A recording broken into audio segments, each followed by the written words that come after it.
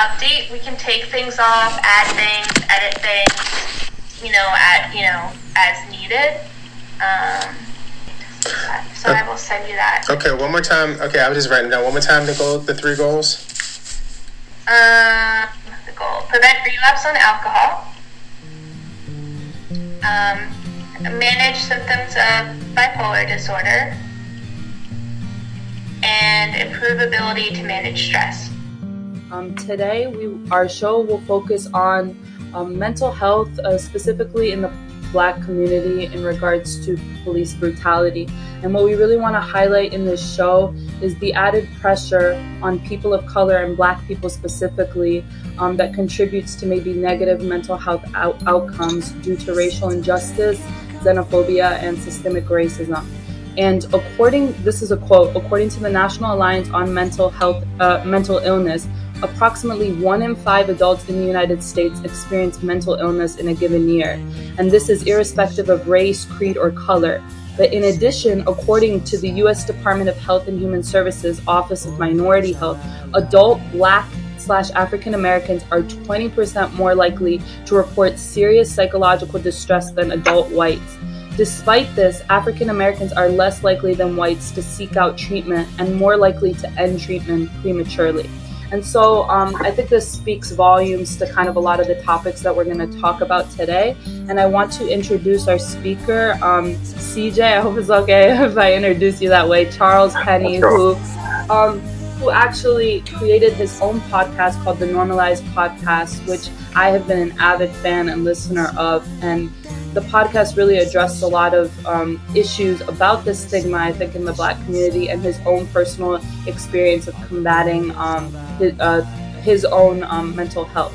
And so I'll kind of turn it over to you, CJ, to kind of offer a little bit more information about your podcast, and then we can move forward from there. Okay, thank you, Nadine. I appreciate it. And thank you for having me as a guest on the show. I'm very honored to be here. Oh, thank you. No. But I listen to you. I listen to you. I listen to you talk, and I listen to House Movies. And but you're out to get yourself, man. You're out to do yourself in, and that's too bad. I think you've heard all the accolades. You know how smart you are and how good you are at what you do. And all of that, but that doesn't do you any good, does it? Because there's something hurting, and so and I'm sitting here wondering, maybe I'm the wrong therapist for you also.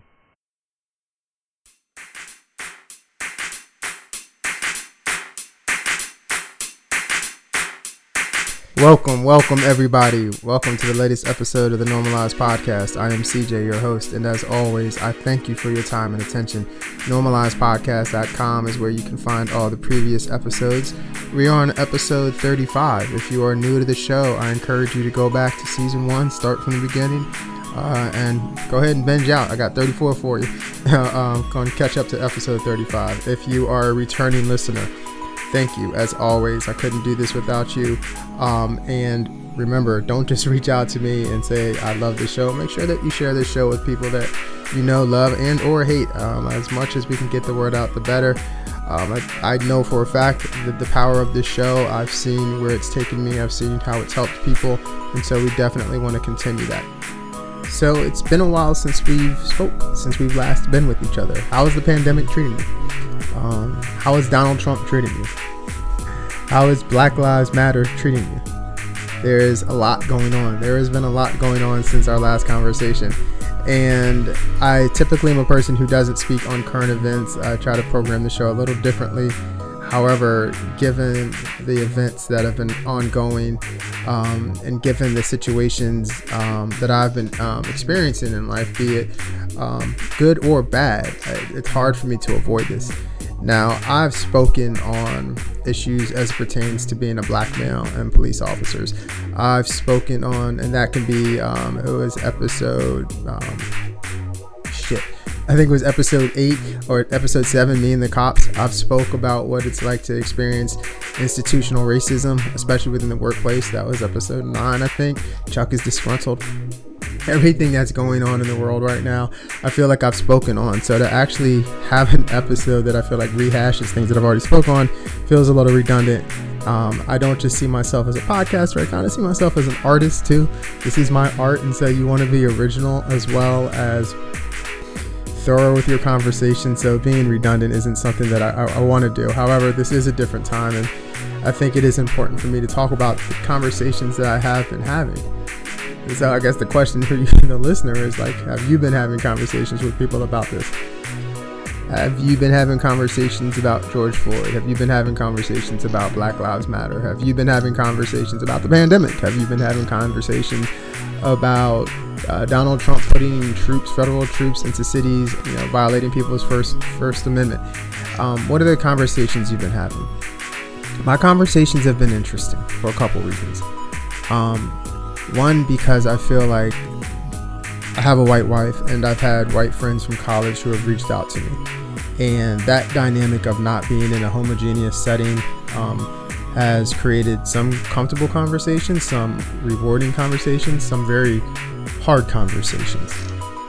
And then there's also just the mental illness that I struggle with, the bipolar 2 that I struggle with, just the general pressure of having overt racism being in your face on a regular basis, and not trying to just be like, fuck this, I just want to have a drink. So those are some of the things that I've been dealing with over the past couple months, and that's what we're really going to dive into in this episode. So let's go ahead and get started.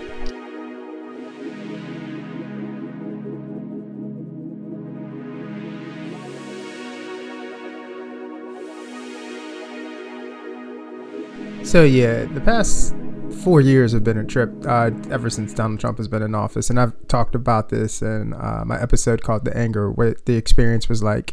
And obviously the past 6 months has been crazy with the pandemic, and we're going to start with the latter. For a person such as myself who does suffer from bipolar 2 disorder, the pandemic has hit me a little harder probably than most. Fortunately, we are going through this all together, but again, a little harder than most, primarily because I lost a lot of the supports, a lot of the tools I use to keep myself mentally, physically, emotionally healthy. Be that going to AA meetings for sobriety, also with my therapist who unfortunately has cancer, and so our in-person sessions had to cease and desist. Even though we still do have remote sessions, it's just clearly not the same. Also, just losing my gym. I'm a person who works out on a regular basis daily. So losing all of those tools really had an impact on me. And it creates a lot of stress. And that stress is not eased when we live with a president who is, that's just a very racist piece of shit. And the only those who are just in denial, having cognitive dissonance about him, think otherwise. So one of the hardest things for me when it comes to dealing with the current times and situations is with Trump and his enablers, the hypocrisy. Knowing that as a black man, I have to fight every single day of my life, I feel like, to show that what I have is not some free meal ticket. I have to work really hard for what I get, because perception is reality. And some people just think, they just have these stereotypes of you as a black male.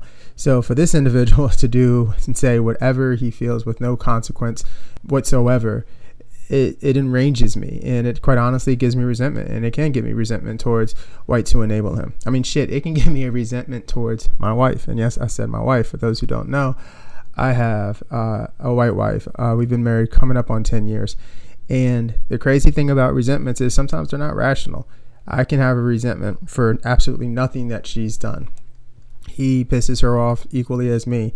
But at the same time, it's just the anger is so surreal. And I think it sometimes may even have a negative impact on our marriage. And again, having nothing to do with her. It's funny how much my wife is down I don't want to say down for the cause, but what she does in a career. She's a principal in West Baltimore, and she's been doing that she's been teaching in Baltimore City, but a principal in West Baltimore for, I don't know, at least 5 years, but teaching for about 20 or something like that. So, she's really, really engaged in the community and trying to help the lives for people who look like me. That's just very honest. That's what she does.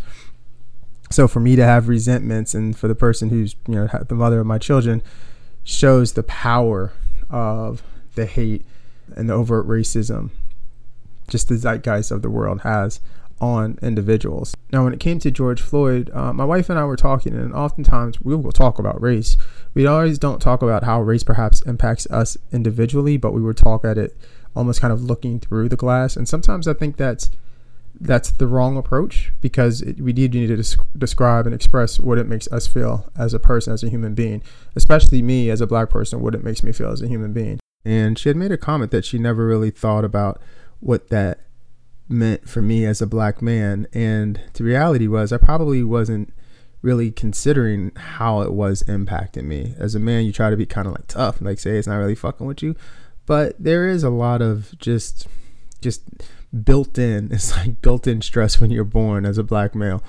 I'll be very honest, when we talk about Black Lives Matter and the importance of the movement, I was never necessarily a huge fan of it per se. I mean, I support it, but I wasn't like a huge fan. I'll say this: when I go outside and do my thing during the day, I don't sit up here and think about being pulled over by a cop and being killed by a cop. And I feel like sometimes the narrative gets placed into this construct that that's what we're playing the victim too much, and that's what we think about all the time. That's not true. Because once the reform is done, and once the reform has been made, then what? I mean, we still have to do for our community, and we still have to do better for our community, be the cops there or not. But going back to the relationship with my wife, her making that comment, it was important. It was important for us to have that open line of communication. And as you know, with marriage, it's not just, the wife that you're married to. You're also married to her family. Her family grew up in a conservative area, and I would say her family is conservative. So, i.e., if I go to their house, Fox News is on. And having conversations regarding race, again, it's one of those situations it's hard to avoid now, especially if Fox News is on. Fox News fucking triggers me, won't lie. It's just off the hook with its blatant racism.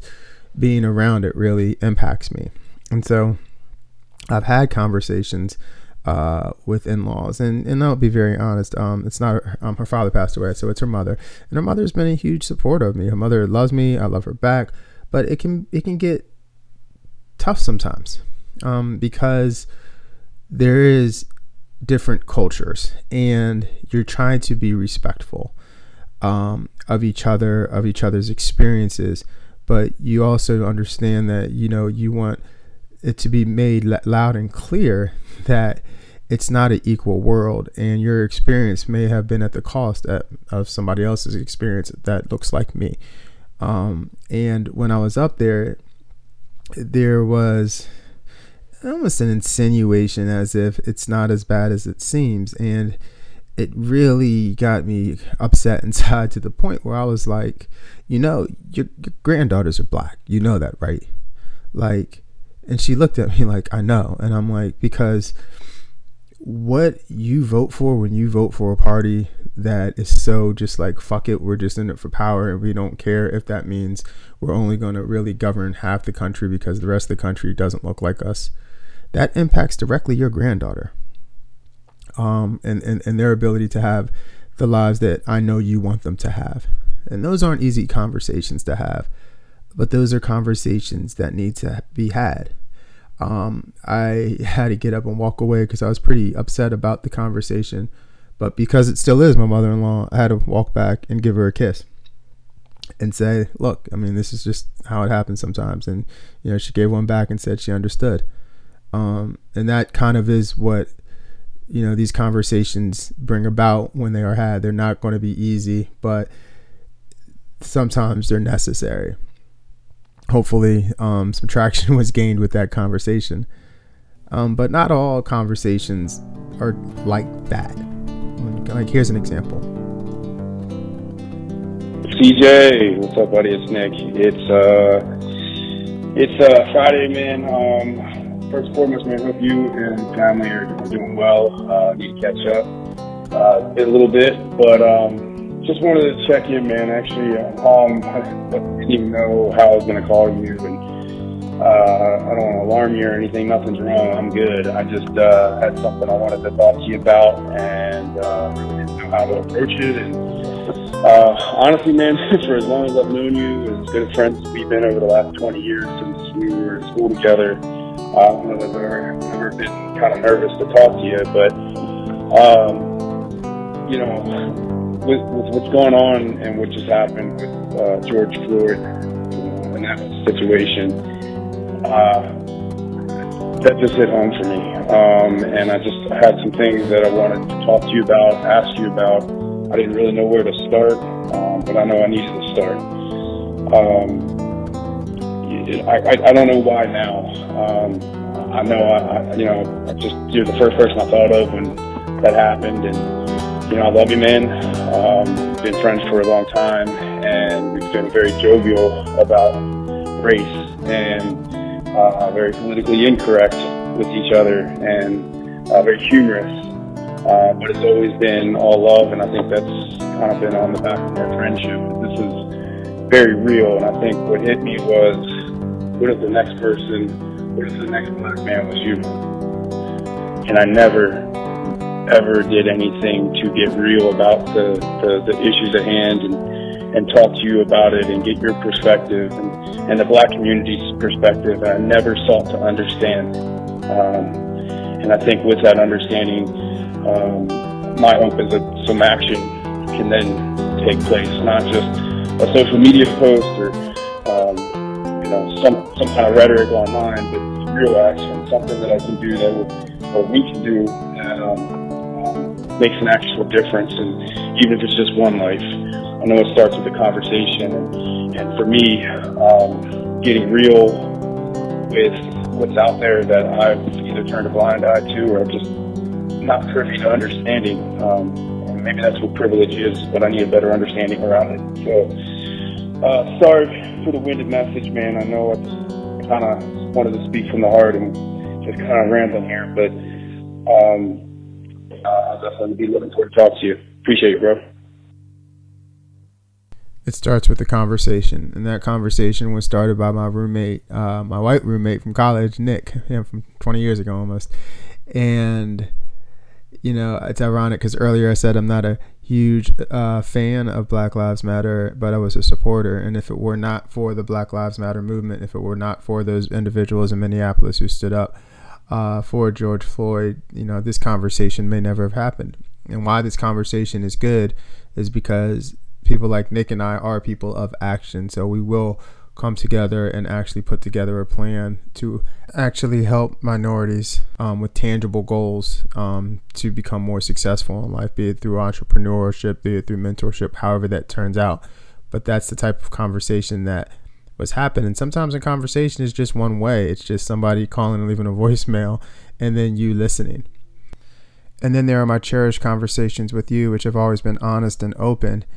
And oddly enough, so honest and open, I've become like some quasi subject matter expert on Black mental health. And of course, I don't speak for everybody. I'm not a clinical technician here, but I am willing to have open conversations. And earlier, there was a clip that I shared when I was on a radio station talking about the impacts of the George Floyd event, the impacts of coronavirus, all of these kind of current events that are going on right now on Black mental health. And it's a crazy ride and experience that I'm having right now in my life. But then there's the hard conversations. The hardest conversations you can have are the ones with yourself, when you really have to look at yourself and figure out what's going on.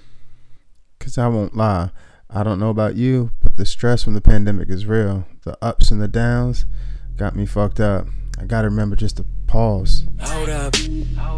Let me get my mind right. Yeah. Let me get my mind right. You know everything is alright. You know everything is all. Conversations. Those I've had, those I've lost. When the pandemic started, my grandfather went to the hospital for surgery. He was 94. After the surgery, he went to a rehab facility. He never made it out. I never had a chance to have one final conversation with him, and he was one of the closest men to me. I have 3 other men in my family who I currently don't speak with. I've told you this before. My older brother would probably hate this if I say it, but I feel like he's drinking his life to death. My younger brother, I feel like he's just trying to grow up. My father would text me every now and then, but I don't know how to respond to it, honestly, because we just don't talk to each other. And as these conversations linger or don't get addressed and time continues to run, I know I'm running out. And I see that there's a common thread here. I mean, maybe it's me that's causing these issues. I don't know. Still gotta try to figure it out. Hold up. Let me get my mind right. Yeah. Let me get my mind right. You know everything is alright. You know everything is all. My therapist, I love him to death, but for the life of him, he can't understand why I just can't chill. He's been there for me through thick and thin, always providing me with good conversations. He wonders if I love myself, and sometimes I do wonder that. He thinks I should take less time with some of the projects that I'm working on. My podcast, the movie, the speaking engagements. Maybe that's too much for a person like me. Maybe I should just focus on things such as my family.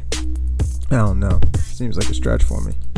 But in this time of racism, a pandemic, and isolation, I'd be lying if I didn't sit and question things. It has me questioning my job. Unfortunately, sometimes questioning marriage, my friendships. But I haven't questioned my life yet. And as for you, the listener, don't be scared of these conversations. I do these to help you. There's nothing to fear. Everything is alright. Hold up. Let me get my mind right. Yeah. Let me get my mind right. You know everything is alright. You know everything is all. Let's keep these conversations going. NormalizedPodcast.com.